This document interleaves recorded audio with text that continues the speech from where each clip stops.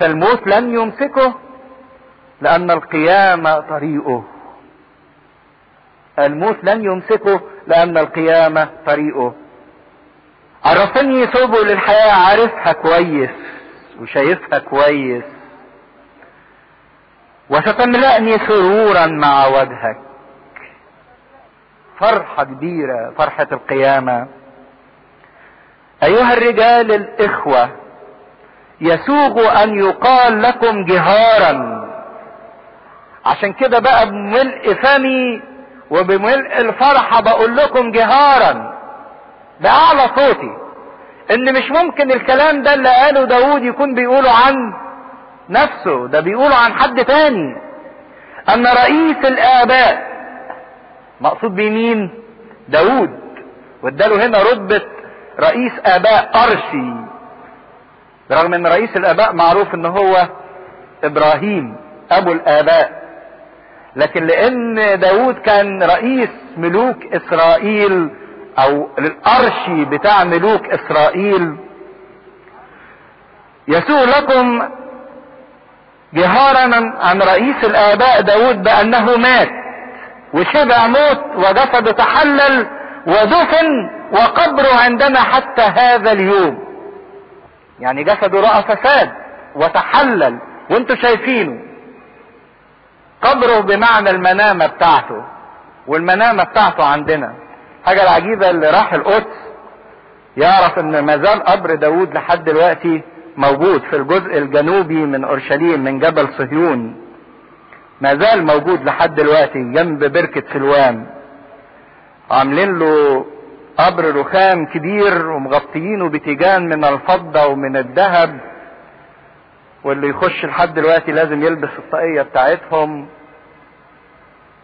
وليه قبر كبير ما زال موجود لحتى اليوم، مش هذا اليوم طبعا، هذا اليوم بيقصد بيه اليوم بتاع بطرس، لكن لحد هذا اليوم قبر داود موجود.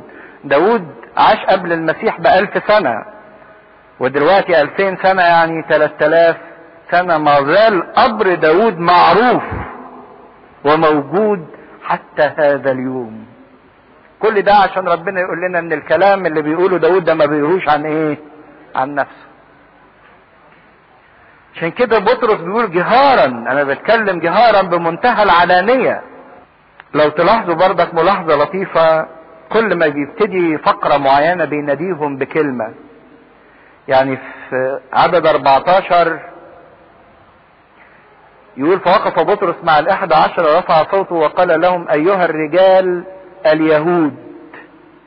في الاول سماهم الرجال الايه؟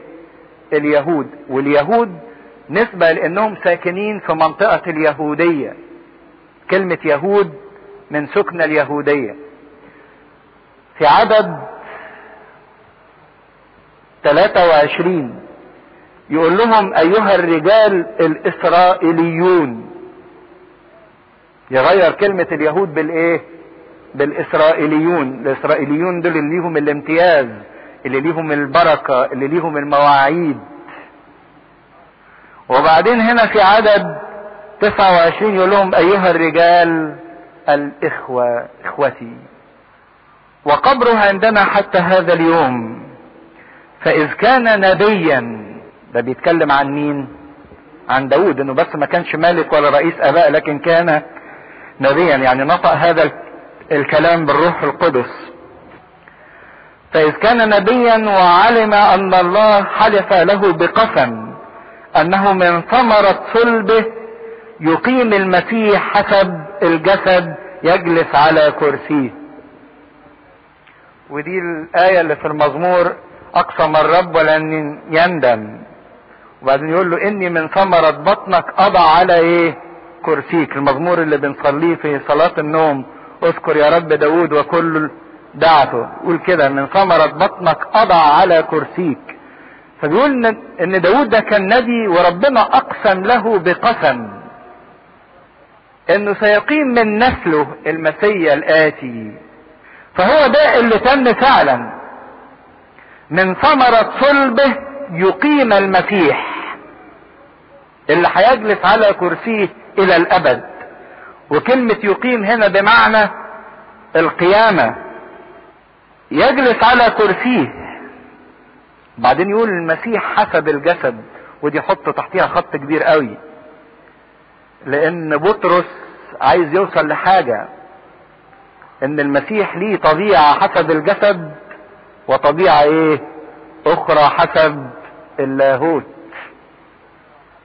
ده هو بقى عايز ينط بالايمان بتاعهم من رجل يسوع الناصري قد تبرهن بقوات، ان الرجل ده صحيح جه من نسل داوود حسب الجسد، لكن ده هو حاجة تاني خالص حسب الايه اللاهوت. سبق فرأى وتكلم عن قيامة المسيح. وده الموضوع كله اللي عايز يوصله، ان المسيح قام، انه لم تترك نفسه في الهاوية ولا رأى جسده فسادا.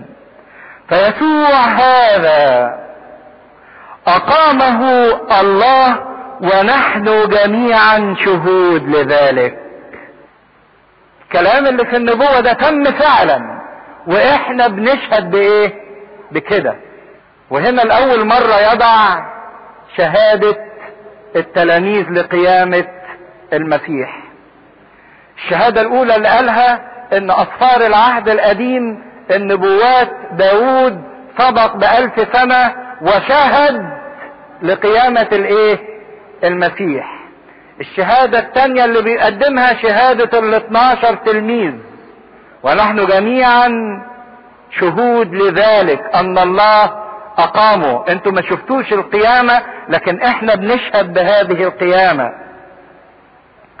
فقدم شهادة الانبياء اولا من خلال يوئيل وداود، ثم شهادة التلاميذ ثانيا. بعدين هيقدم بقى الشهادة الثالثة، شهادة الروح القدس على قيامة السيد المسيح اللي هي اعظم الشهادات. واذا ارتفع بيمين الله اخذ موعد الروح القدس من الاب، سكب هذا الذي انتم الان تبصرونه وتسمعونه. دي شهادة الايه الروح القدس اللي انتوا شايفينها وسامعينها. شايفينها كألسنة نار، وسامعينها كصوت هبوب ريح، وصوت ألسنة متكلمين بها ينطقون بعظائم الله. دي شهادة الروح القدس على قيامة المسيح.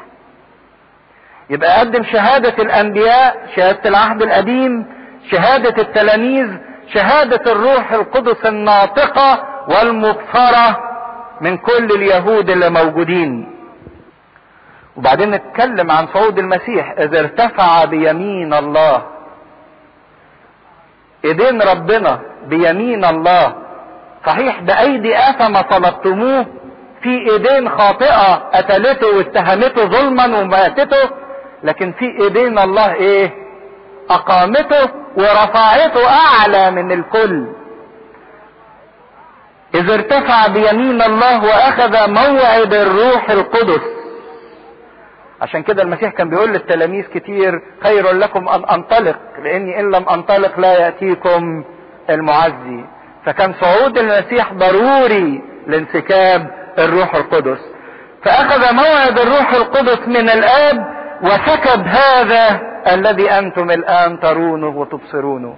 ده كل ده اجابة على السؤال اللي الناس سألوه في الاول لما شافوا الريح وشافوا الألسنة، واللي شافوا سمعوا صوت هبوب الريح والألسنة ومن النار والألسنة اللي بيتكلموا بيها، وسألوا سؤال: ما عسى أن يكون هذا؟ فقال لهم بقى: هذا اللي انتم بتسألوا عليه أنا بقوله لكم، ده الروح القدس اللي المسيح طلع فوق وسكبوا ايه علينا من عند الآب، وطلع فوق لأنه قام من بين الايه الأموات، واحنا شهود بكده، والأنبياء شهود بكده، والروح القدس العلامة المحسوسة والمنظورة دلوقتي تشهد بهذا.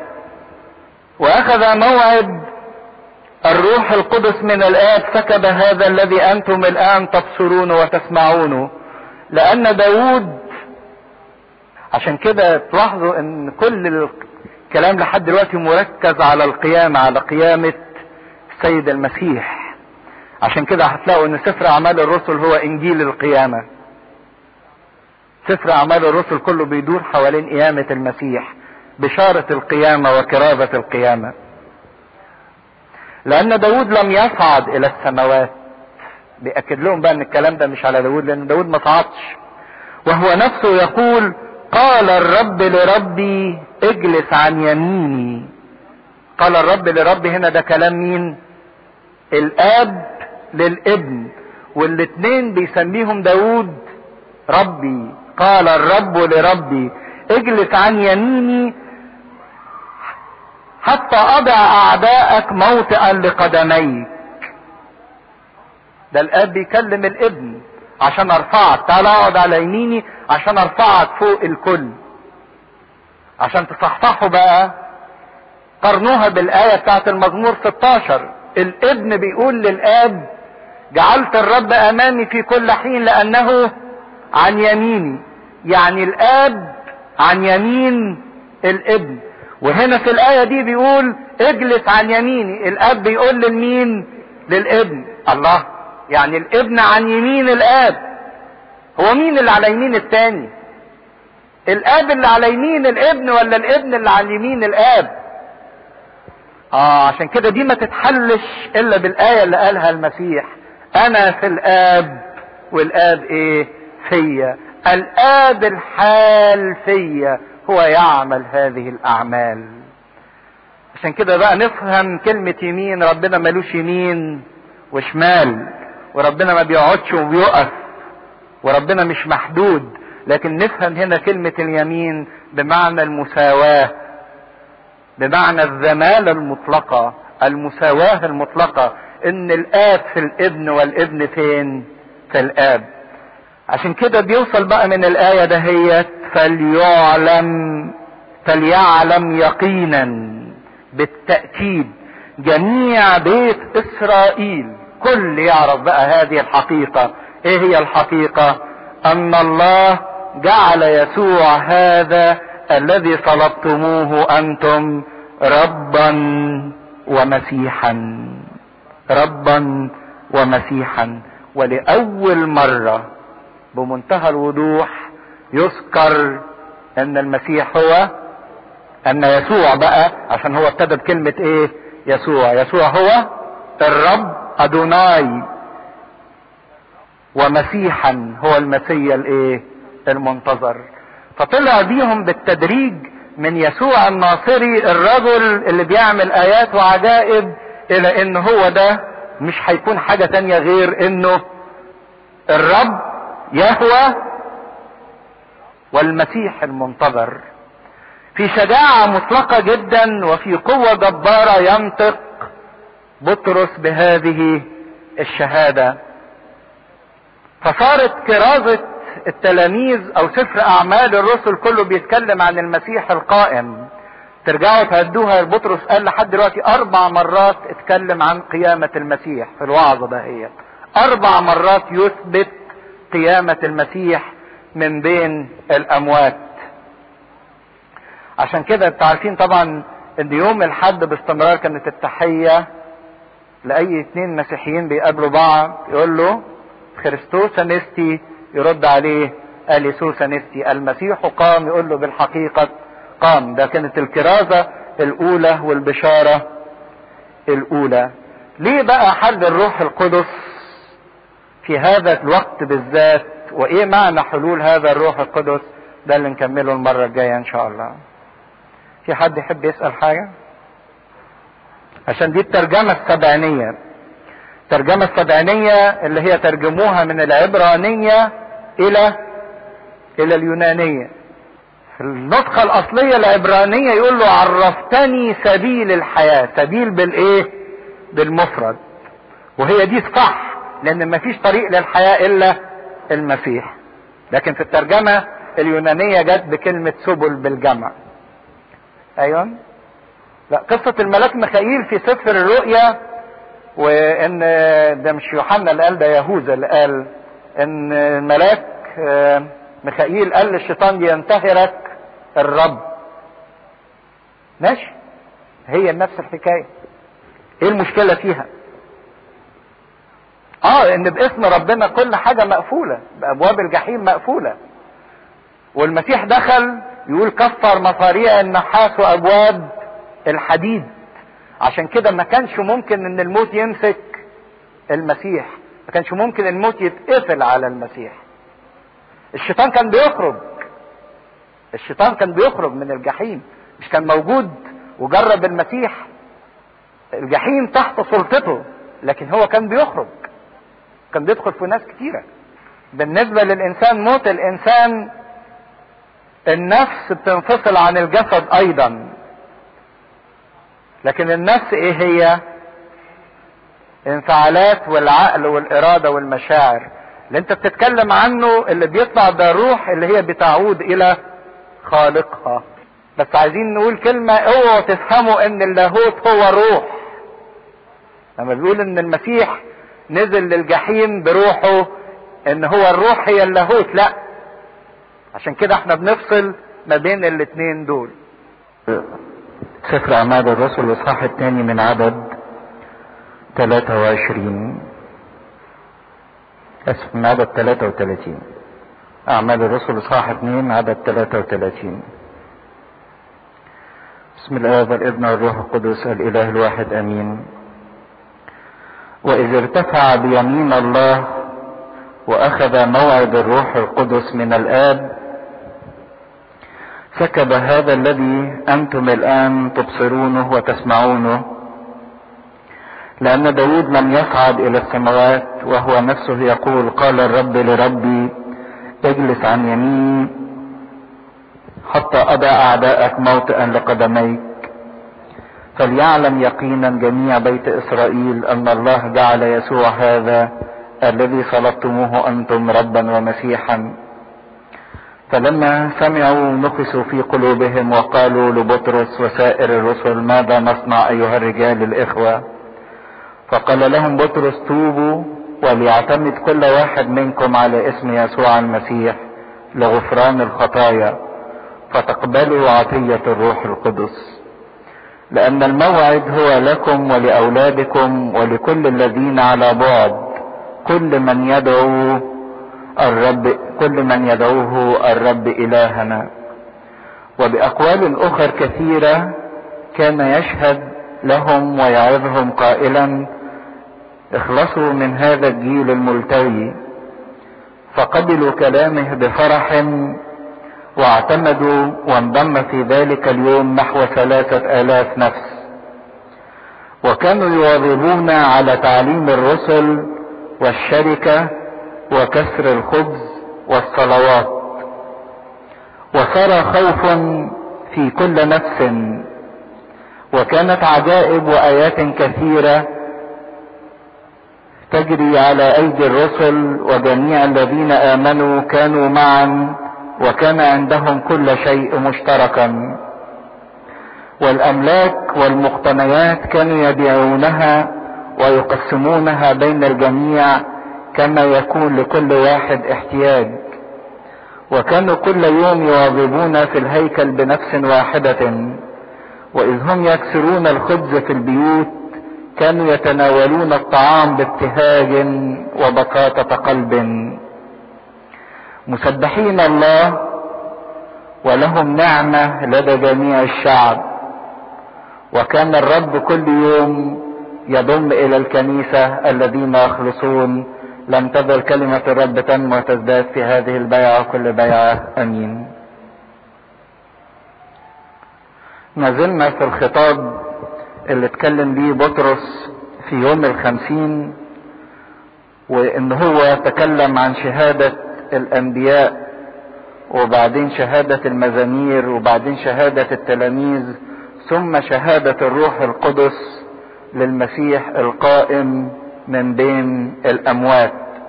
وكنا وقفنا ان سفر اعمال الرسل كله بيتكلم عن قيامة المسيح، وكأن سفر الاعمال ده يعتبر انجيل الكرازة والبشارة بقيامة المسيح، لان القيامة صارت هي معنى الكنيسة وقوة الكنيسة ووجود الكنيسة. لكن ايه معنى او ليه كان لابد الروح القدس يحل قدام هذا الجمع المجتمع من الشعوب اللي ليها ألسنة كتيرة. حقيقة كان يتحتم ان ينسكب الروح القدس الناري واللي نطق بألسنة وكان تلاميذ بخلاله بيتكلموا بعظائم الله وبيمجدوا المسيح، لان زي ما المسيح قدام الجموع دي كلها في يوم الجمعة الحزينة قبل العار والمذلة والفضيحة قدام الناس دي كلها، والإهانة اللي قدمها الإنسان في حق الله وفي حق المسيح، كان لابد أن يتمجد المسيح بانسكاب الروح القدس قدام كل هذه الجموع لكي ما ترد كرامة الله ولكي ما يرد مجد الله. عشان كده بنشوف ان الروح القدس لما حل كان التلاميذ بيتكلموا بعظائم الله، كانوا بيمجدوا الله. فالله اللي اهانته البشرية في يوم الصليب كان لابد ان يتمجد بفم الانسانية وامام البشرية كلها في يوم الخمسين، عشان الانسان يرتد له عقله ويعرف مدى الجرم اللي هو عمله لما صلب السيد المسيح. اذا كان المسيح قبل الموت ورضي بالموت فهو لكي ما يعطي القيامة للإنسان وللبشرية، وإذا كان قبل إن هو ينزل إلى الجحيم فلكي ما يرفع كل اللي ماتوا على رجاء ويخرجهم إلى فردوس النعيم. فكان لابد إن العمل ده يعلن أمام الكل ويمجد. عشان كده كان حلول الروح القدس شهادة للعمل اللي عمله المسيح وتمجيد للعمل اللي عمله المسيح. فكان لازم ان كل الناس دي تسمع وتشوف. لكن بيكمل بطرس وبيستشهد بالمزمور 110 ويقول: وهو عن نفسه يقول: قال الرب لربي اجلس عن يميني حتى اضع اعدائك موطئا لقدميك. وبكده بطرس في الخطاب بتاعه عمال يتدرج انه اتكلم اولا عن جسد المسيح لن يرى فسادا، عن نفس المسيح لن تترك في الهاوية، ان المسيح عارف سبل الحياة او طريق الحياة. وبعد كده اثبت ان داود مات ودفن وقبره عندنا حتى هذا اليوم، وان من نسل داود يأتي الشخصية اللي قيلت عنها تلك النبوات اللي هو شخص المسيح. وبعدين يتدرج الى شهادة الرسل نحن شهود لقيامته، وبعدين يتدرج الى شهادة الروح القدس.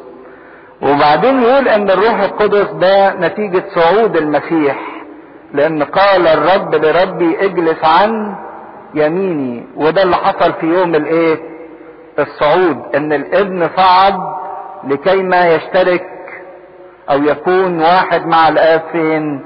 في السماوات. وده كان الوضع الطبيعي، لان هو ليس احد نزل من السماء الا ابن الانسان الذي هو فين؟ في السماء. ليس احد صعد الا الذي نزل الذي هو في السماء. فطبيعي اذا كان هو صاعد وجالس في السماوات فتلقائيا كل اعدائه يبقوا فين؟ تحت موطئ قدميه. عشان كده صار المسيح فوق الكل، وبقى كل اللي ضد المسيح تحت قدميه. المعنى ده جميل، لان احنا لو صحيين شوية نعرف اللي لينا في هذا الكلام. المسيح لما صعد فوق في السماء ما صعدش علشان نفسه. المسيح ما صعدش علشان نفسه لان هو ده مكانه الاصلي، لكن صعد واحنا فيه. صعد واحنا فيه. وجلس. طبعا جلس هنا معنى الاستقرار والمساواة، لان ربنا ما بيقفش ويقعد، واحنا فيه، فتلقائيا واحنا فيه يبقى كل الاعداء تحت موطئ اقدامنا. كل الاعداء بقوا تحت موطئ اقدامنا لان احنا جسد المسيح. طب واحنا اعدائنا ايه؟ الشيطان، الخطية، الموت، كل ده بقى تحت اقدام الايه؟ الانسان.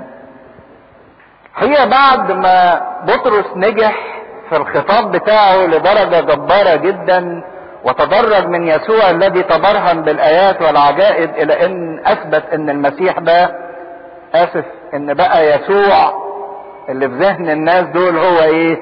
ربا ومسيحا. ابتدى بكلمة يسوع وانتهى بان يسوع ده لابد ان هو يكون يهوه رب ادوناي كيريوس، ومسيحا هو المسيح المسيا المنتظر، لان هو ده الشخص اللي قيلت فيه كل النبوات واللي شهدت ليه كل الشهادات. الحقيقة بطرس نجح في تضييق الخناق واحكم الحصار حوالين اليهود اللي قاعدين يسمعوا الكلام اللي هو بيقوله، لان كان في دول منهم اللي اشترك في صلب المسيح والاستهزاء بالمسيح، ومنهم اللي كان بيتفرج، ومنهم اللي كان بيتعجب ويقول ازاي هذا الانسان المقتدر في الاقوال والافعال تنتهي نهايته كده ويبقى علق على الصليب وتبقى نهايته مزرية. كان في مواقف كتيرة جوه هذا الشعب اللي عمال يسمع هذا الخطاب، لكن هو شاف هذا الصلب وعاينه. عشان كده نجح بطرس في ان يوجه هذا الذي صلبتموه وقتلتموه، وكأنه زي المدعي العام حط عليهم الايه؟ التهمة، وخلاهم يشعروا بفداحة العمل اللي عملوه تجاه المسيح. نجح بطرس كمدعي عام ضد هذا الشعب اللي عمل هذا الجرم العظيم، انه يحسسه قد ايه انه اخطأ في حق السيد المسيح. فيقول الكتاب ايه؟ فلما سمعوا نخسوا في قلوبهم. ونخسوا لما كتبت باليونانية هي نفس الكلمة اللي قالها معلمنا يوحنا لما جه قائد 100 وطعن جنب السيد المسيح، نخس جنب المسيح. فنخسوا في قلوبهم، ترجمتها الدقيقة طعنوا في قلوبهم. كأن وهم بيسمعوا الاتهام اللي قالهم بطرس انتم صلبتموه وقتلتموه، الكلمة دي طعنتهم في قلبهم. شوفوا كلمة ربنا لما تنطق بالروح القدس بالظبط زي ما قال بولس ان كلمة ربنا ايه؟ حية وفعالة وامضى من كل سيف ذي حدين وخارقة بالمفاصل ومميزة افكار النفس. زي الطعنة بالظبط كلمة ربنا لما ترشق في قلب الانسان. ازاي انهم طلبوا القاضي اللي جاي عشان يفديهم واللي احبهم، ازاي عملوا فيه كده، وازاي اهانوه، وازاي استهزأوا بيه، وازاي عملوا كل هذه الاعمال. حسوا بهذا الجرم العظيم، وكأن الطعنة اللي طعنوها للمسيح في جنبه ارتدت وخبطت ايه؟ قلوبهم. وفي الموضوع ده يقول زكريا النبي آية جميلة: فينظرون إلى الذي طعنوه وينوحون عليه. اهدي تمت النبوة بتاعت ايه؟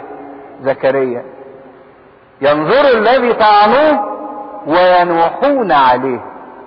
ينوحون عليه يعني يبكوا عليه، يندموا على اللي عملوه، لان هم اللي طعنوه.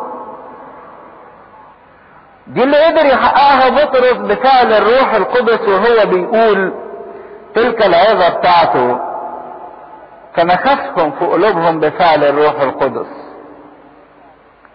وقالوا لبطرس ولسائر الرسل: ماذا نصنع ايها الرجال الاخوة؟ ماذا نصنع ايها الرجال الاخوة؟ لما حسوا ان هم غلطوا غلط كبير جدا، طب نعمل ايه؟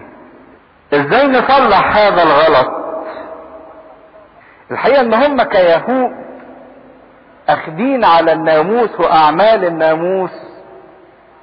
الناموس ده كله انتوا عارفين في العهد القديم كان قائم على الاعمال، ان الانسان يعمل، لا اما يقدم ذبيحة، لا اما ان هو يصوم، لا اما ان هم يعزلوه فترة، لا اما ان هو يعمل طقوس ممارسات معينة. الناموس كان قائم على الاعمال. طيب هم حسوا بغلطتهم، السؤال التلقائي: ماذا نصنع؟ احنا مستعدين نكفر على الغلطة اللي احنا غلطناها دي باعمال او بشوية اعمال ان احنا نعملها. كفكر يهودي متمسك بقوانين العهد القديم، ويظنوا ان الاعمال بتاعتهم تستطيع ان تبررهم. زي مثلا واحد حس انه غلط وعمل خطية، يجي يفكر كده يا انه يروح يقول لب اعترافه: اصوم كم يوم، اصلي كم مزمور، ادفع قد ايه عشان خطيتي تتغفر، اعمل ايه؟ الانسان اللي لسه ما زال يحاول ان يبرر نفسه بايه؟ باعماله. فتشوفوا ان كلام بطرس لما بيرد ما لهمش اعملوا حاجه، ما لهمش قدموا ذبيحه، ما قالهمش ان انتوا تدفعوا فلوس، ما لهمش ان انتوا تصوموا، لكن كل اللي قاله لهم: توبوا وليعتمد كل واحد منكم على اسم المسيح فتقبلوا عطية الروح القدس. دي الحاجات اللي مطلوب من الانسان انه يخش فيها من اجل نوال غفران الخطية. بس شوفوا تأثير الكلمة بتاعة الروح القدس لما تنطق. الناس ما خرجتش من الوعظة تقول يا سلام دي الكلام ده ايه عجبنا، ده الكلام ده حلو ومرتب ومنمق، ده بطرس ده بيتكلم كويس، ده جاب اقتباسات، ده ربط ما بين العهد القديم وبين الحوادث اللي احنا عايشينها دلوقتي. ما خرجوش يقولوا انهم معجبين بالمعاني والاقتباسات وبالكلام، لكن خرجوا هم متأثرين منخوسين. الكلام ما خبطش العقل او الذهن، لكن الكلام خبط ايه؟ القلب. ده الكلام بتاع الروح القدس المنطوق بالروح القدس، مش ان المتكلم ده بيتكلم كويس وافكاره مرتبة وبيصحي الناس، لكن لا، اللي مطلوب ان الروح القدس ينخس القلب، فالقلب هو اللي يتغير والناس تخرج تقول طيب ايه الطريق، نخلص ازاي، نعمل ايه. وهنا تمت الكلمة اللي قالها السيد المسيح لما اتكلم عن الروح القدس: متى جاء ذاك. لما كان بيتكلم عن الروح القدس يعمل ايه؟ يبكت العالم. وهنا بنشوف فعلا الروح القدس لما حل عمل تبكيت شديد جدا للضمير وللقلوب. طب ايه هو طريق الخلاص؟ فلهم في 3 كلمات: توبوا. بداية الطريق باستمرار هي التوبة. والتوبة مش بس معناها الندم او الانسان يقول يا ريتني ما عملت كده، لكن التوبة في مفهومها القوي هي اعادة علاقة صحيحة سليمة بين الانسان وبين الله، ان الانسان يرجع علاقة سليمة بينه وبين ربنا. ولو تلاحظوا في ترتيب الاحداث ان اول واحد اللي جه كسابق امام السيد المسيح اللي هو مين؟ يوحنا المعمدان. كانت الكرازة بتاعته ايه؟ توبوا. والمعمودية بتاعته كانت للتوبة. وبعدين المسيح كان يقول في المدن يقول لهم توبوا لانه اقترب منكم ملكوت السماوات. وبعدين الرسل في سفر اعمال الرسل بيقولوا بردك نفس الكلمة ان التوبة هي الايه؟ البداية. عشان كده المسيحية كلها هي حياة التوبة. المسيحية كلها هي حياة التوبة. واحد صايم وما تبش يبقى ولا حاجة. واحد بيصلي وما تبش مرفوض امام الله. واحد بيتناول وما تبش مجرم في جسد ودم ربنا. التوبة دي العنصر الاساسي اللي لازم الانسان يبتدي بيه ويستمر بيه وينتهي فيه. ينتهي فيه يعني لحظة ما يجي الانسان يموت يكون ايه؟ تايب. التوبة دي حياة الانسان بصفة مستمرة. دي معجزة المسيحية الاولى. مش معجزة المسيحية ان واحد اعمى يفتح ولا واحد ميت يقوم، لكن معجزة المسيحية المختبرة ولا بد ان تختبر من كل فرد كل يوم هي ان الانسان يتوب، ان الانسان يتغير، ان الانسان يرجع باستمرار او يراجع باستمرار العلاقة بحيث انها تكون علاقة صحيحة وسليمة ونظيفة بينه وبين ربنا. تعرفين طبعا ان كلمة توبة باليوناني حد عارف تبقى ايه؟ ها؟ لا، اللفظ اليوناني بتاعها ده احنا طول الصيام بنقعد نعملها مطانية. ده ابونا طول الصيام يقعد يقول لنا كلينومين طغوناط فلنحني ركبنا ثم نقف ونحني ركبنا ونقول له نينال بنوتي بن ستير ارحمنا يا الله مخلصنا. فالمطانية معناها تغيير الفكر بتغيير الاتجاه. زي ما اللي بيعمل مطانية اللي بيعمل سجود ده بيغير اتجاهه وبيغير فكره. بدل ما هو فكر متكبر بينزل لفكر متضع، وبدل ما هو باصص للارض باستمرار وللتراب وللطين بيقوم ويرتفع. تغيير الاتجاه من السقوط الى القيامة هو ده معنى التوبة ومحورها. ان الانسان يعيد النظر في كل اوضاع الحياة، يعيد النظر في كل اوضاع الحياة عشان يبص لها بقى بنظرة سليمة، بنظرة طاهرة، بنظرة مقدسة.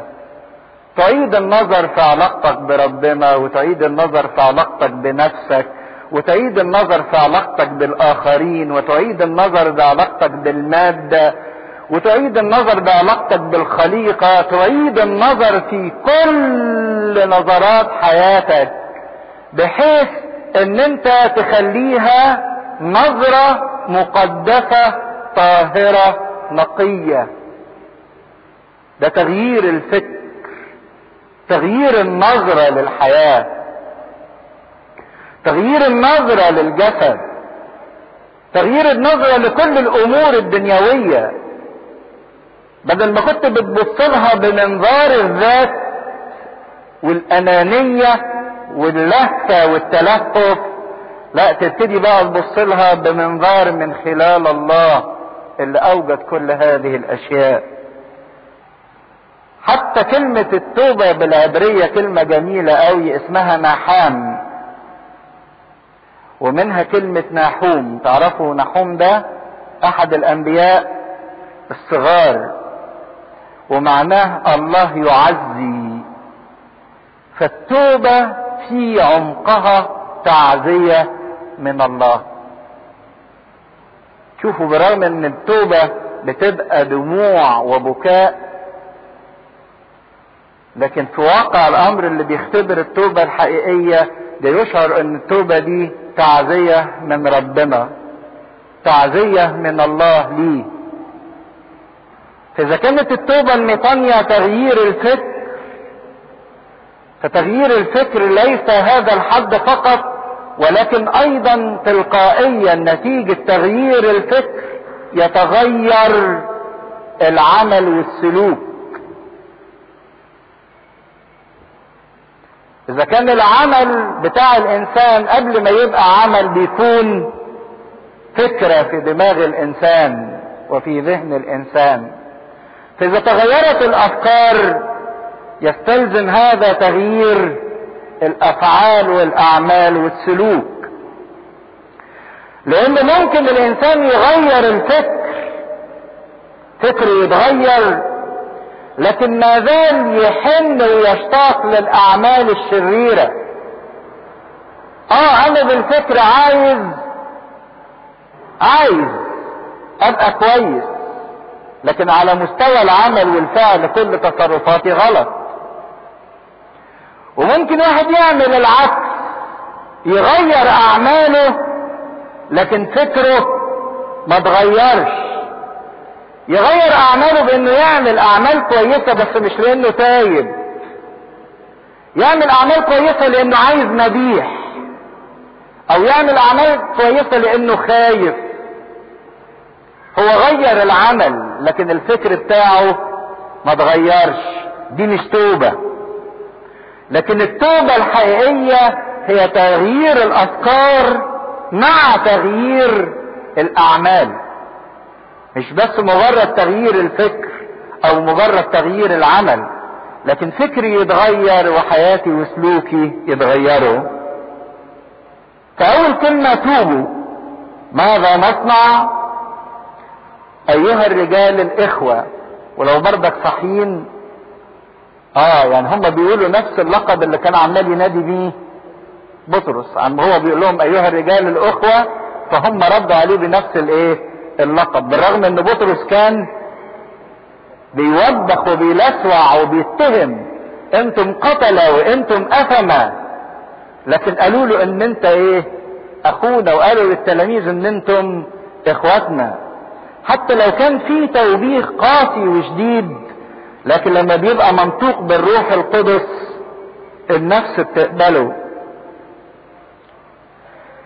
فلن توبوا عن هذا الجرم اللي انتوا عملتموه، لان معنى عدم توبتكم عن هذه الخطية انكم مستمرين في صلب المسيح، فلازم ترجعوا عن هذا. فاول خطوة توبة، وتاني خطوة قال لهم وليعتمد كل واحد منكم على اسم يسوع المسيح. يعتمد. وكانت المعمودية معروفة عند اليهود، لان يوحنا كان لسه ما قال لهمش تتعمدوا زي ما المسيح قال لهم اذهبوا وعمدوا الامم باسم الاب والابن والروح القدس. مش المسيح قال لهم كده؟ ليه ما قال لهمش توبوا وليعتمد كل واحد منكم باسم الاب والابن والروح القدس؟ ده قال لهم يعتمد كل واحد منكم على اسم يسوع المسيح. ليه؟ لان هو اوريدي المعمودية اللي كانوا بيتعمدوها قبل كده هي للاب وللروح، لكن ما كانوش يعرفوا الابن. عشان كده هو ركز على الابن. المعموديات اللي قبل كده جماعة الأثينيين فهو كانوا بيتعمدوا على اسم الله طلبا لروح الله. روحك القدوس فليغسلني فأبيض أكثر من الثلج، ما داود قايلها لهم من زمان. لكن لأول مرة يظهر اسم يسوع المسيح، اسم الابن. معنى المعمودية ايه؟ اتحاد بالمسيح. بأول خطوة اتعمد، اول خطوة توبوا، رجعوا علاقة بينكم وبين ربنا. طب نرجع العلاقة دي بيننا وبين ربنا ازاي؟ باتحادنا بمين؟ بالمسيح. العلاقة دي مش صحيحة، مش ممكن ترجع، والتوبة مش ممكن تبقى مقبولة الا من خلال اتحادنا بشخص المسيح الابن المحبوب. هم ما زال في فكرهم ماذا نعمل، ايه اللي نقدر نقدمه، ايه اللي نقدر نديه نعطيه. فبطرس قال لهم كده، انتوا تقدروا تدوا حاجة، ما تقدروش تدوا حاجة لربنا تصلحوا بيها الموقف، لكن في واقع الامر انتوا مش هتدوا، انتوا ايه؟ هتاخدوا. فتقبلوا عطية الروح القدس. اذا كان هم لسه في فكرهم اليهودي ان الانسان يستطيع ان يخلص باعماله، فقال لهم لا، الانسان يخلص بانه يقبل العمل اللي عمله المسيح من اجله. وليعتمد كل واحد منكم على اسم يسوع لغفران الخطايا. تقدروا تحطوا خط كبير تحت كل واحد، وكأن بطرس هنا بيعلن ان كل واحد محتاج للايه؟ للتوبة والاتحاد بالمسيح. كل واحد. المسيح كان حفظها للتلاميذ كده، ان لم تتوبوا فجميعكم كذلك تهلكون. ان التوبة دي مش لناس وناس، دي التوبة دي لكل واحد. من الانسان اللي مش تايب، واللي عمال يقول انا عملت ايه وسويت ايه. التوبة دي لكل واحد وكل يوم على اسم يسوع المسيح لغفران الخطايا، فتقبلوا عطية الروح القدس. فتقبلوا عطية الروح القدس. تاخدوا عطية الروح، والروح لا يعمل الا في الذين قبلوه، طلبوه وصدقوه وفرحوا بيه واخدوه. فهنا هم عايزين يقولوا احنا نعمل ايه، ندي ايه عشان نكفر عن خطيتنا. فقال لهم انتوا ما تقدروش تدوا، لكن تقدروا تقبلوا عطية الروح القدس، فتتمتعوا بالغفران الكامل لخطيتكم. ما يبقى لكوش ضمير مثقل بالخطايا وبالشرور وبالآثام. غفران الخطايا يعيد العلاقة الصحيحة بيننا وبين ربنا. عارفين لما يبقى في طفل صغير غلط في حق ابوه او كسر كلام ابوه، يبقى ما بين الطفل وما بين ابوه في خوف، في احساس بالغربة. الطفل مش قادر يجري يترمي في حضنه، حاسس ان في حاجز بينه وبين ابوه. لكن لما ابوه يقول له تعالى انا سامحتك وغفرت لك، حاجز الخوف والرغبة والغربة ده ايه؟ يتشال. طول ما في خطية اثامكم صارت فاصلة بيني وبينكم. طول ما الانسان قافل على خطية جوه قلبه وكاتم على خطية، طول ما يظل عنده احساس بالخوف من الله، بالغربة عن الله، بالرهبة من الله، مش قادر يحس ان الله ابوه. لكن لما تتشال الخطية دهيت، ومش بس تتشال وتتغفر الخطية، لكن الروح القدس يدينا قوة تضمن لنا ان احنا ما نرجعش للخطية مرة تانية. المولود من الله لا يخطئ، لان معاه قوة الروح. المولود من الله ليه روح الله، وروح الله يدي الانسان قوة انه ما يرجعش لحالة الخطية مرة 2. لان الموعد هو لكم ولأولادكم ولكل الذين على بعد، كل من يدعوه الرب إلهنا. الموعد اللي هو ايه؟ الوعد اللي لسه متكلم عنه في سفر يوئيل واستشهد بيه في اخر الايام، اني اسكب روحي على كل ايه؟ بشر. فعايز يقول لهم ان الوعد ده هو الموعد ده اللي تنبأ عنه يوئيل بانسكاب الروح، هو ليكم ولكل واحد، حتى للبعاد، حتى للبعاد. البعاد اللي هم مين؟ الامم اللي ملهمش علاقة بربنا نهائي.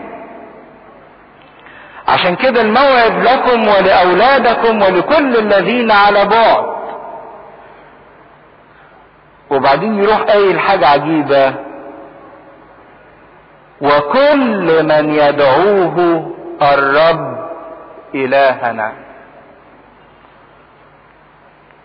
طب هو ربنا بيدعو مين؟ صحصحوا بقى معايا شوية. ربنا بيدعو مين؟ كل من يدعوه الرب إلهنا. تتفهم من الآية دي ان ربنا بيدعو ناس للغفران وانسكاب الروح وما بيدعوش ناس تانية. اللي هيجاوب على السؤال ده ليه جايزة؟ لا. يعني اديني تعبير من نفس الكلام اللي لسه بنبتدي بيه. يعني ايه التوبة؟ ترجعوا لنبوة يوئيل اللي لسه قايلها بطرس. اخر آية في الكلام بتاع يوئيل ايه؟ في عدد 21، الصح الثاني عدد 21، لما اتكلم عن الدينونة الأخيرة، مين اللي يقدر يهرب منها؟ ويكون كل من يدعو باسم الرب يخلص. طب وربنا هيدعو مين؟ ربنا هيدعو الذي يدعو باسم الرب. ربنا هيدعو اللي بيدعوه. ربنا هيدعو ويدي العطية الروح القدس والغفران لكل واحد بيدعو ويتمسك باسم ربنا ويقول له يا رب انا محتاج لك. عشان ما نفتكرش ان ربنا ليه ناس ربنا عايز يخلص ناس وعايز يقفل على ناس تانية ويهلكهم. لا، ده ربنا بيقدم دعوته لكل واحد بيدعو باسم الرب. ويكون كل من يدعو باسم الرب يخلص. كل واحد يدعو باسم ربنا وينادي ويمسك في اسم ربنا ينال الخلاص، لان هو ده اللي هيبقى مدعو من الله. فالرب يدعو كل من يدعوه، وبأقوال أخر كثيرة كان يشهد لهم ويعظهم. وهنا معلمنا لوقا هو بيكتب بيقول ان مش دي بس العظة اللي قالها بطرس، لكن استشهد بآيات كتيرة من العهد القديم وكان بيعظهم وبيعلمهم قائلا اخلصوا من هذا الجيل الملتوي. اخلصوا من هذا الجيل، اخرجوا منه، افلتوا منه، انجوا من هذا الجيل الملتوي. هذا الجيل اللي حمل وزر صلب المسيح وإهانة المسيح بعد ما رفض تعاليم المسيح، لدرجة انتوا عارفين ان المسيح في الاخر بص كده وقال لهم ايه؟ جيل شرير وفاسق. المسيح حكم على هذا الجيل وقال لهم كده جيل شرير وفاسق يطلب آية ولا تعطى له إلا آية يونان النبي. كما كان يونان في بطن الحوت 3 أيام هكذا يكون ابن الإنسان في جوف الأرض 3 أيام و3 ليالي. إذا كان المسيح حكم فعلا على هذا الجيل اللي رفض تعاليمه واللي ما صدقش معجزاته واللي أهانه بأنه جيل شرير وملتوي، فهنا بطرس بيقول لهم اخلصوا من هذا الجيل، اخرجوا منه، ما تختلطوش بيه، ما تعيشوش معاه. ودي نفس الكلمة اللي مازال بطرس بيوجهها لنا لحد دلوقتي. اخلصوا من هذا الجيل الشرير الفاسق الملتوي المنافق اللي مش عايش ربنا. اخلصوا منهم، اخرجوا عنهم، اعتزلوهم. تقول لي يعني ايه؟ يعني الناس اللي معايا في الشغل والناس اللي معايا في البيت والناس اللي معايا في المجتمع هسيبهم ازاي؟ اقول لك بمعنى اخلصوا او خرجوا منهم او ابعدوا عنهم مش بمعنى انك تقاطعهم جسديا، لكن المقصود بيها المخالطة ما هياش المخالطة الجسدية او الوجود في نفس المكان، لكن المقصود بيها هي المخالطة التي تؤدي للانسجام، انك تبقى منسجم معاهم، منسجم مع تفكيرهم، منسجم مع افعالهم، منسجم مع خطاياهم، منسجم مع شرورهم، مندمج معاهم. دي المخالطة اللي لابد ان احنا نخلص منها، مخالطة اللي تؤدي للانسجام ان انا اتطبع بطبائع هذا الجيل الشرير وسلوكه وافكاره وتصرفاته ومزاجه. المخالطة اللي تخلي مزاجي يبقى زي مزاج الاشرار ورغباتي زي رغبات الاشرار. دي المخالطة اللي بيقول لنا اخلصوا منها. وياما ناس بتضيع بسبب مخالطتها واندماجها مع الاصدقاء الاشرار. في فرق كبير جدا بين الزمالة، قد تجمعني الزمالة في مكان واحد مع ناس اشرار، لكن ما يصحش ان دول يبقوا اصدقائي اصحابي الملتصقين بي. قد يكونوا زملائي لكن ما اختلطش بيهم، يبقى مزاجي من مزاجهم وتصرفاتي من تصرفاتهم وافكاري من افكارهم ورغباتي من رغباتهم. معاشرات الرديئة تفسد الاخلاق الجيدة، عشان كده بيحط قبليها كلمة لا تضلوا. وسبب الضلالة ان المعاشرات الرديئة تفسد الاخلاق الجيدة. هنا قال لهم اعتزلوا، اخلصوا من هذا الجيل، تنكروا لخطيته، تنكروا لاعماله، تنكروا لافكاره، ارفضوها، ما تنسجموش معاها اذا كنتم عايزين تمشوا في الطريق الصح. فقبلوا كلامه بفرح واعتمدوا، وانضم في ذلك اليوم نحو 3000 نفس. ودي كانت نتيجة انه تكلم بالروح القدس، فبعمل الروح القدس كصياد ماهر رمى الشبكة بتاعته رمية واحدة طلع فيها 3000 سمكة. عمرنا ما سمعنا عن صياد قدر يصطاد 3000 سمكة في مرة واحدة. ده ولا انهر الصيادين، لان الرمية بتاعته جت بقوة الروح القدس. رمى الرمية جت 3000 واحد في مرة واحدة. وكأن 3000 واحد دول جايين ينفضون عار اسرائيل، عار الامة، الشعب المختار اللي صلب خالقه واللي صلب فاديه واللي صلب اللي احبه، ويفتحون في نفس الوقت ازمنة الخلاص ويبتدئون عهد جديد، عهد رضا الله. كانوا بداية الكنيسة الجديدة. فبيقول انضم في ذلك اليوم. انضم يعني كان في خميرة موجودة قبل كده اللي هم كان 120 اللي كانوا مجتمعين في العليقة، فانضم اليهم 3000 دول بروح التوبة وبروح المعمودية وبروح عمل الروح القدس فيهم. لكن الكلمة اللي ما نفوتهاش يقول فقبلوا كلامه بفرح. تحطوها تحت دي 1000 خط. برغم ان كلامه كان مبكت وموبخ وفاضح ومكشف للنفس ومعري للنفس لدرجة انه ينخس ويطعن، لكن قبلوا الكلام ده بايه؟ بفرح، بتعزية. هذه التوبة. الروح القدس يبكت، ولكن بعد ما يبكت يعزي. هي دي كلمة ناحوم. الانسان التائب هو الذي الله يعزيه، المعزى من الله. فقبلوا الكلام ده بفرح وسرور بالرغم من شدته. الحزن الذي ينشئ توبة ينشئ فرحا، ويبقى 3000 واحد منضمين متمتعين بحلول الروح القدس. وفي اللحظة دي تتم كلمة قالها موسى زمان. موسى النبي كان في موقف من المواقف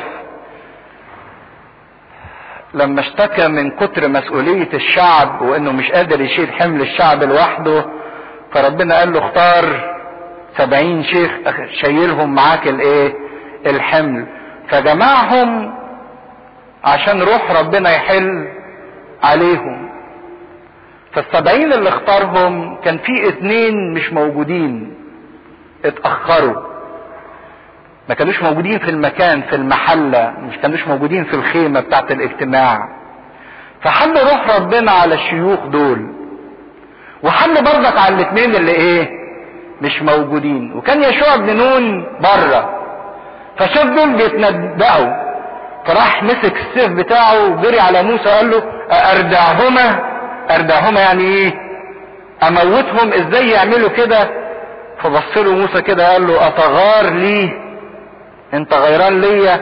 يا ليت كل الشعب يكونون انبياء لله. يعني موسى تمام وقال يا ريت كل الشعب يحل عليهم روح ربنا. امنية قالها موسى زمان من 1500 سنة، ان الشعب كله يحل عليه الروح، وكل الشعب يصير انبياء ينطقون بالروح ويحيون بالروح. هذه حصلت دلوقتي، ان الكنيسة كلها بقت انبياء. كنيسة العهد الجديد حل الروح القدس على كل اللي فيها.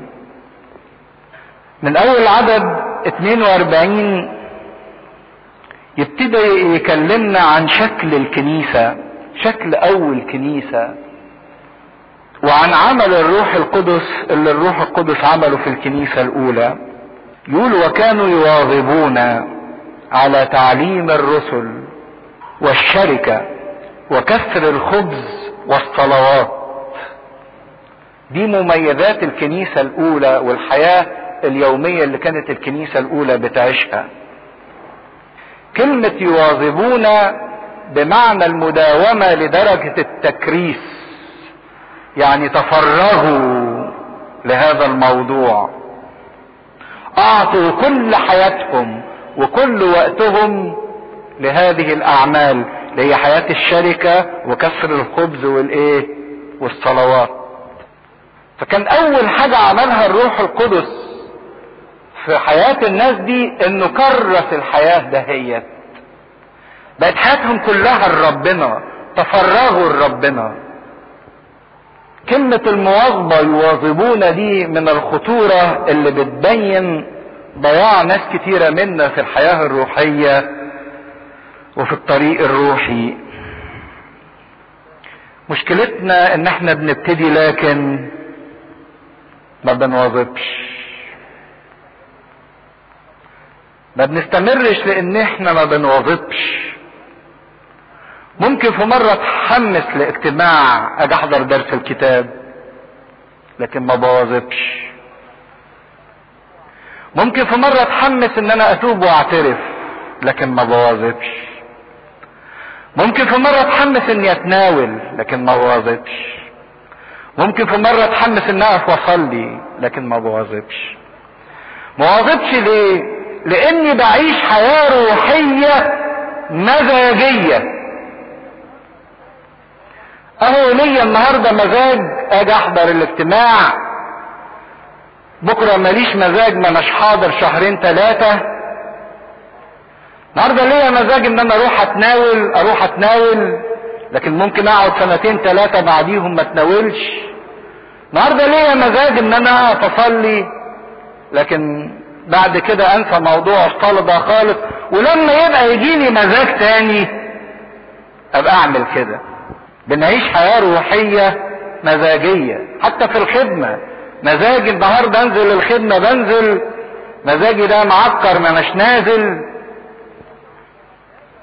لكن كانت الصفة المميزة الاولى للكنيسة هي المواظبة، والمواظبة تعني الجدية، الالتزام، لان في رغبة جدية، في رغبة حقيقية ان الناس دي تعيش في طريق ربنا، ان الناس دي تمشي في طريق الملكوت، مش الموضوع موضوع مزاجي.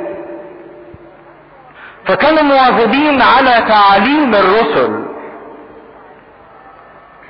تعرفين التعليم شيء مش محبب للإنسان، يعني بيروحوا المدرسة بالعافية وبيروحوا الجامعة بالعافية وبيقعدوا يسمعوا في الكنيسة بالعافية، كل شوية يقولوا زهقنا وعظ، زهقنا كلام. لكن الجماعة الاولانيين دول كانوا مواظبين مقبلين على انهم يسمعوا، يتعلموا، يعرفوا، يعيشوا. عشان كده الكنيسة الاولى دي كانت كنيسة قوية، كانت كنيسة جبارة فتنت المسكونة، بعكس الكنيسة اليومين دول في انحلالها وفي ضعفها، لان شعبها مش عايز يتعلم او بيتعلم بالزق وبالعافية. فيقول ان هم مواظبين على تعليم الرسل وعلى كسر الخبز. ودي الصورة البدائية للقداس الالهي.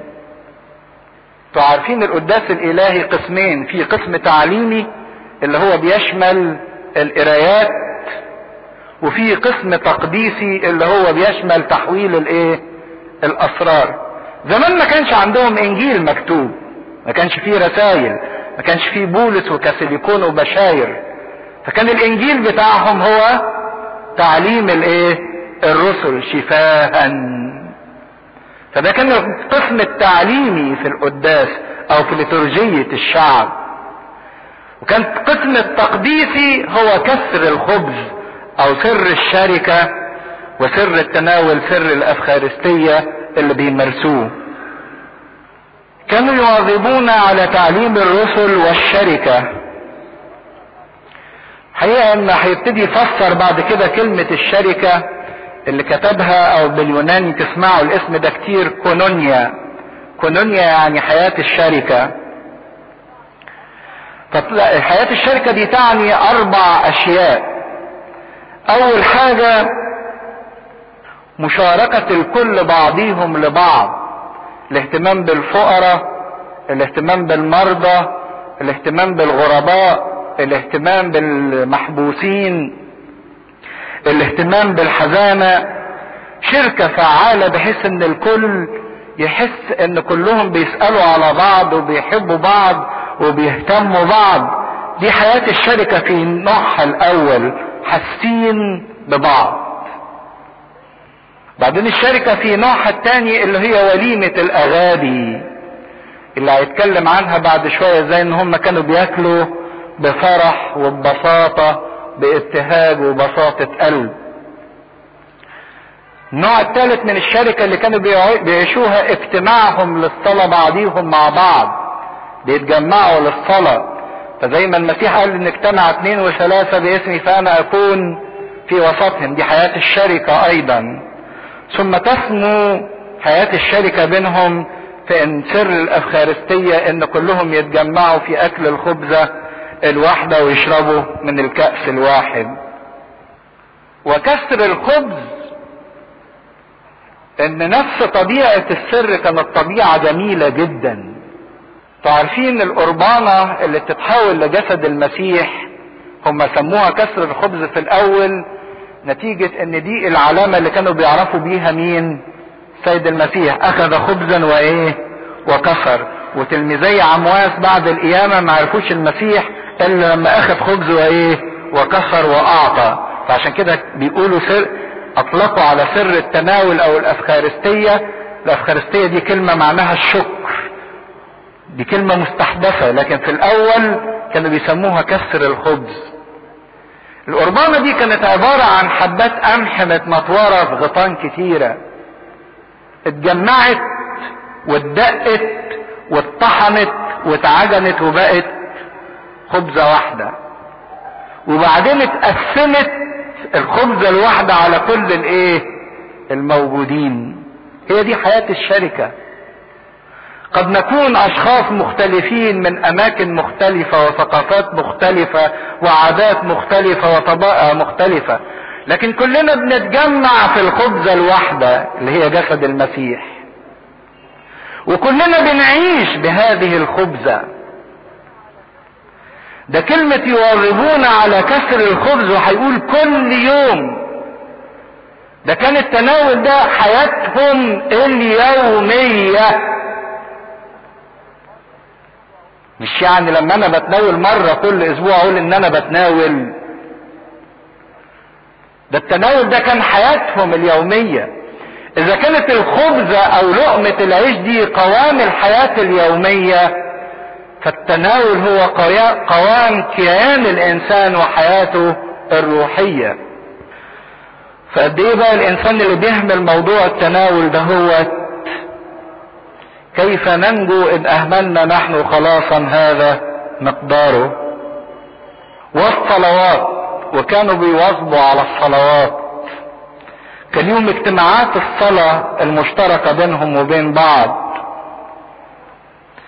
وكانت الصلاة هي القوة اللي بتحرك الكنيسة. الكنيسة الاولى كانت كنيسة قوية زي ما هنشوف، لانها كانت كنيسة مصلية، لان الصلاة كانت بتخليهم يقابلوش الحياة وما يقابلوش المجتمع بقوتهم او ضعفهم الشخصي، لكن الصلاة كانت بتديهم قوة المسيح، تديهم قوة الله. فكانوا قبل ما يخرجوا للحياة وللمجتمع كانوا بيصلوا، عشان كده بيخرجوا اقوياء ما بيخرجوش ضعفاء.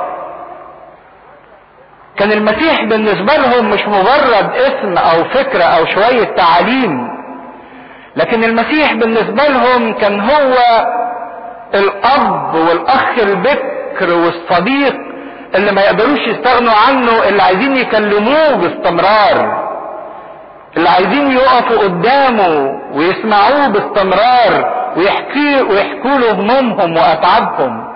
هي دي الصلاة معناها. الصلاة اشتياق اني اشوف المسيح باستمرار.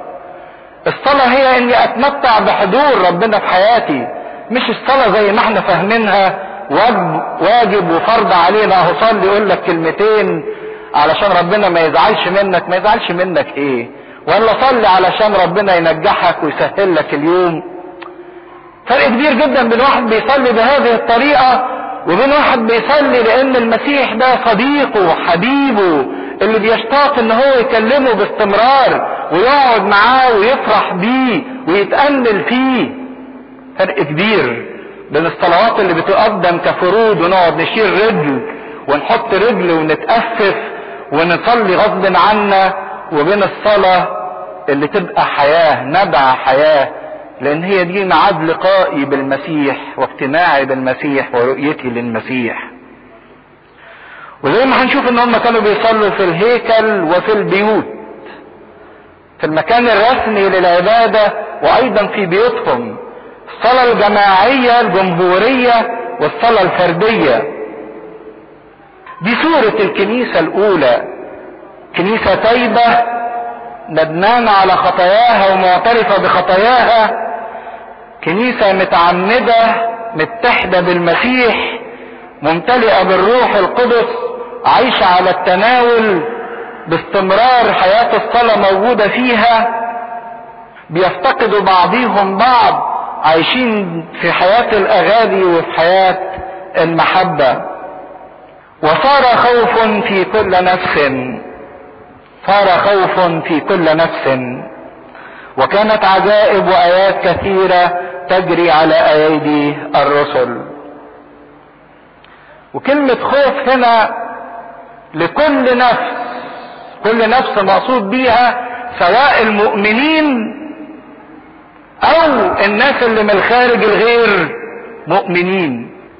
بالنسبة للمؤمنين كان فيه خوف مش بمعنى الفزع والجزع، مش بمعنى السلبي، لكن خوف بمعنى الحرص والحذر ان هم يجرحوا مساحهم تاني. دي اللي احنا بنقول عليها نكمل هذا اليوم وكل ايام حياتنا بكل سلامة مع مخافتك.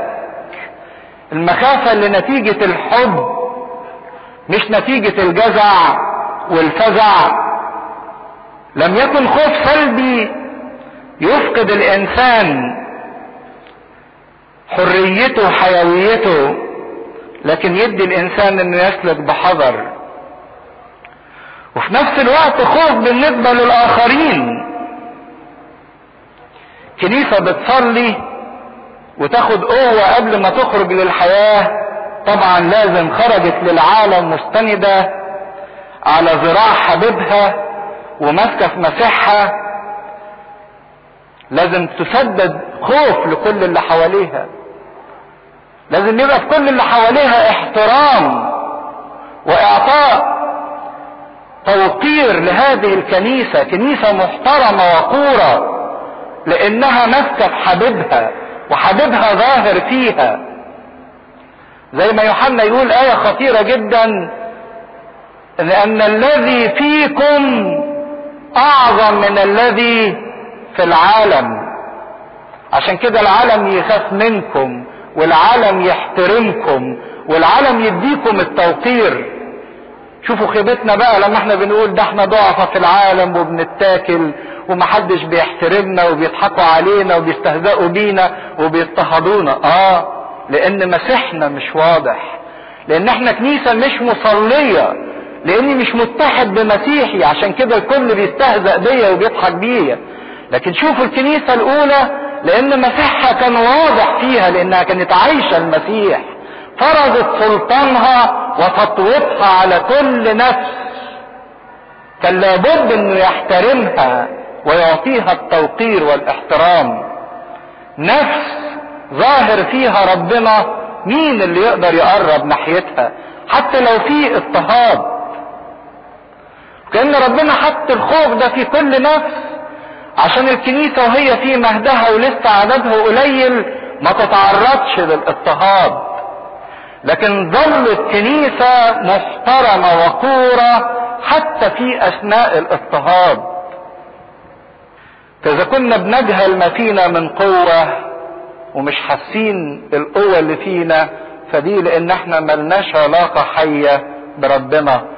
لكن لو ليا علاقة حية بربنا اعرف القوة اللي فيا، اني استطيع كل شيء في المسيح يسوع الذي يقويني. فصفة تانية للكنيسة انها كنيسة وقورة محترمة ترهب، زي ما شافها في نشيد الانشاد، من هذه الخارجة كجيش بألوية، ترهب كل انسان حتى الشيطان مش بس الناس.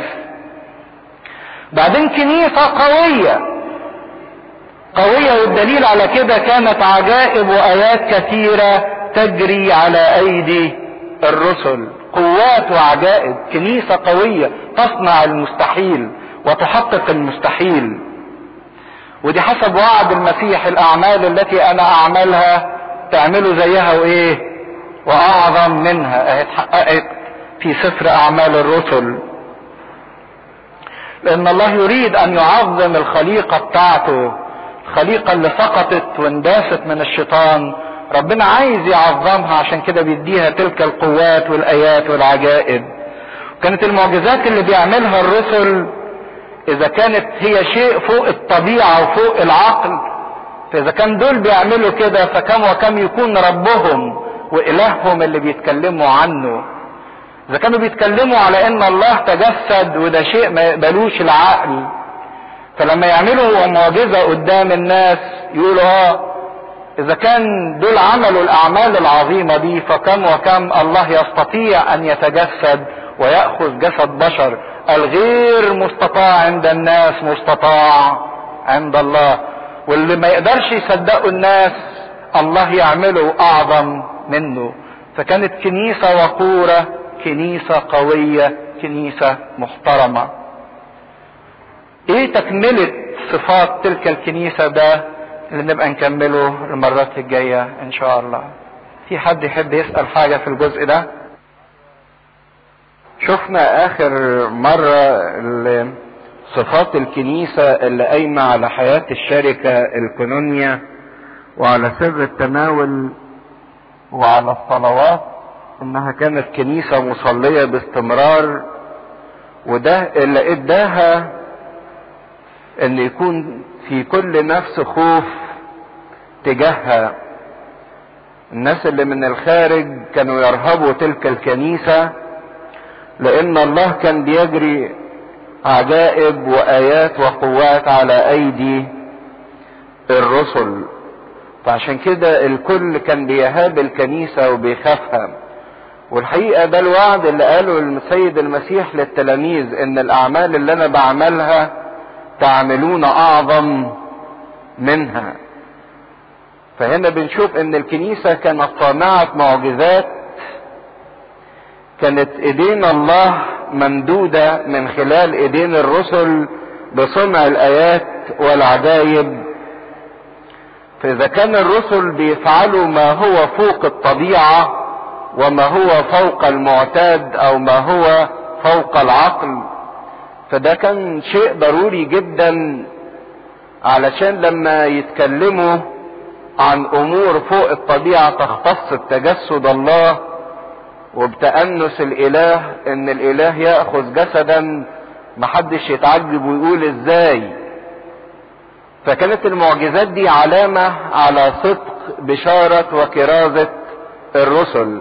اذا كان الرسل اللي هم بشر بيقدروا يغيروا في طبيعة البشر، فكم وكم الله يستطيع ان هو يأخذ طبيعة ويصير متجسدا ومتحدا بطبيعة بشرية. فكانت كنيسة مهابة نتيجة عمل الله الدائم فيها. وهنا بنشوف على مر التاريخ وعلى مر الزمن ان كل ما كان عمل ربنا واضح في الكنيسة، كانت الكنيسة تفرض احترامها على العالم، برغم ان في عداوة مستمرة بين العالم وبين الكنيسة، لكن بالرغم من تلك العداوة فالكنيسة تستطيع ان تفرض هيبتها واحترامها على العالم. الانسان اللي عايش ربنا بالرغم ان العالم يضطهده، لكن لو في ربنا فعلا في حياته وهو عايش ربنا بالفعل، بالرغم من الاضطهاد يستطيع ان هو ان يفرض هيبته وسيطرته على العالم اللي هو فيه. فعدد 44 يورينا بقى وجميع الذين كانوا معا كان عندهم كل شيء مشتركا. كان عندهم كل شيء مشتركا. حقيقة في تعبيرين جميلين، بيقول الذين كانوا معا. ان الكنيسة كان في اعضائها وفي افرادها احساس بان هم مع بعض، مش كل واحد في حاله او كل واحد شايف سكته او كل واحد شايف طريقه ورغباته ومصالحه، لا، كانوا بيعيشوا معا في معية واحدة. لان اذا كان المسيح وعد ان اجتمع 2 أو 3 باسمي فانا اكون في وسطهم، فهم عاشوا معية بعضهم مع بعض علشان يتمتعوا بحضور المسيح الدائم في وسطهم. فكانوا معا اول حاجة، وكان كل شيء بينهم مشتركا. عشان كده الكنيسة هي اول من نادت بالاشتراكية. اذا كانوا بيدعوا ان الاشتراكية عرفت في القرن 20، وان الناس اللي نادوا بالاشتراكية بان الكل يعيش متساوي مع بعض، دول ظهروا مثلا في سنة 1920 و30 و40 و50 وعصر الثورات، لكن في واقع الامر ان اللي نادى بالاشتراكية كان منذ 2000 سنة ان الكنيسة الاولى عاشت حياة الاشتراكية، ان ثمرة الحب اللي كان موجود بين اعضائها وثمرة العيشة ان هم عايشين مع بعضيهم، محدش كان بيحس ان في حاجة بتاعته وحاجة مش بتاعت غيره. كان كل واحد يشعر ان كل اللي عنده هو ملك للغيره، واللي عند غيره هو ملكه شخصيا. حقيقة ان الوضع ده مش الكنيسة اللي فرضته، يعني الكنيسة ما فرضتش على الناس اللي يجوا يؤمنوا ان هم عشان يؤمنوا ويعيشوا جوه وينضموا للكنيسة ان كل واحد يبيع اللي عنده ويجي يقدم ثمنها عند الرسل والرسل يوزعوا. الكنيسة ما فرضتش ده، العمل ده جه شيء تلقائي من الناس، ما كانش شيء مرتب من الرسل. ده نتيجة احساس الناس بعضهم بالحب ناحية بعض نبع هذا الموضوع. هنشوف بعد شوية لما حنانيا وسفيرة عملوا نفس الموضوع، باعوا واختلسوا جزء من ثمن الحقل. بطرس يقول لهم انتوا ليه بعتوه؟ اذا كان هو باقي مش باقي ليكم، محدش طالبكم بانكم تبيعوه. لكن حياة الاشتراكية او الحياة المشتركة كانت ثمرة الحب نتيجة التفافهم كلهم كأعضاء في جسد واحد اللي هو جسد السيد المسيح. الروح القدس اللي حل عليهم ووحدهم انساهم ما لهم، نساهم اللي ليهم لما اعطاهم ما له. حلوة العبارة دي، الروح القدس نساهم اللي ليهم لما الروح القدس اعطاهم ما له. واللي اعطاه الروح القدس هو روح الوحدة، روح القداسة، روح البر. لما امتلأوا من الروح القدس وشبعوا بالروح القدس نسيوا شوية التوافه اللي ليهم، شوية البيوت وشوية الحقول وشوية المقتنيات وشوية الحلي اللي عندهم، ما بقاش ليها اهمية في نظرهم، لانهم حسوا ان هم اخذوا الاغلى والاثمن والاخلد والابقى. مساكين الناس النهاردة اللي بتتصارع على القرش واللي بتتصارع على الجنيه ومش قادرة تحس ان الروح القدس اعطاها اللي ما هو ابقى وما هو اغلى وما هو اثمن وما هو اخلد. البيوت دلوقتي بتنقسم والاخوات بيتخانقوا على حتة الارض وعلى القرش وعلى الجنيه، لانهم مش حاسين بعطية الروح القدس، مش متفاعلين بعطية الروح القدس. والاملاك والمقتنيات كانوا يبيعونها ويقسمونها بين الجميع كما يكون لكل واحد احتياج. كل الاملاك والمقتنيات كانوا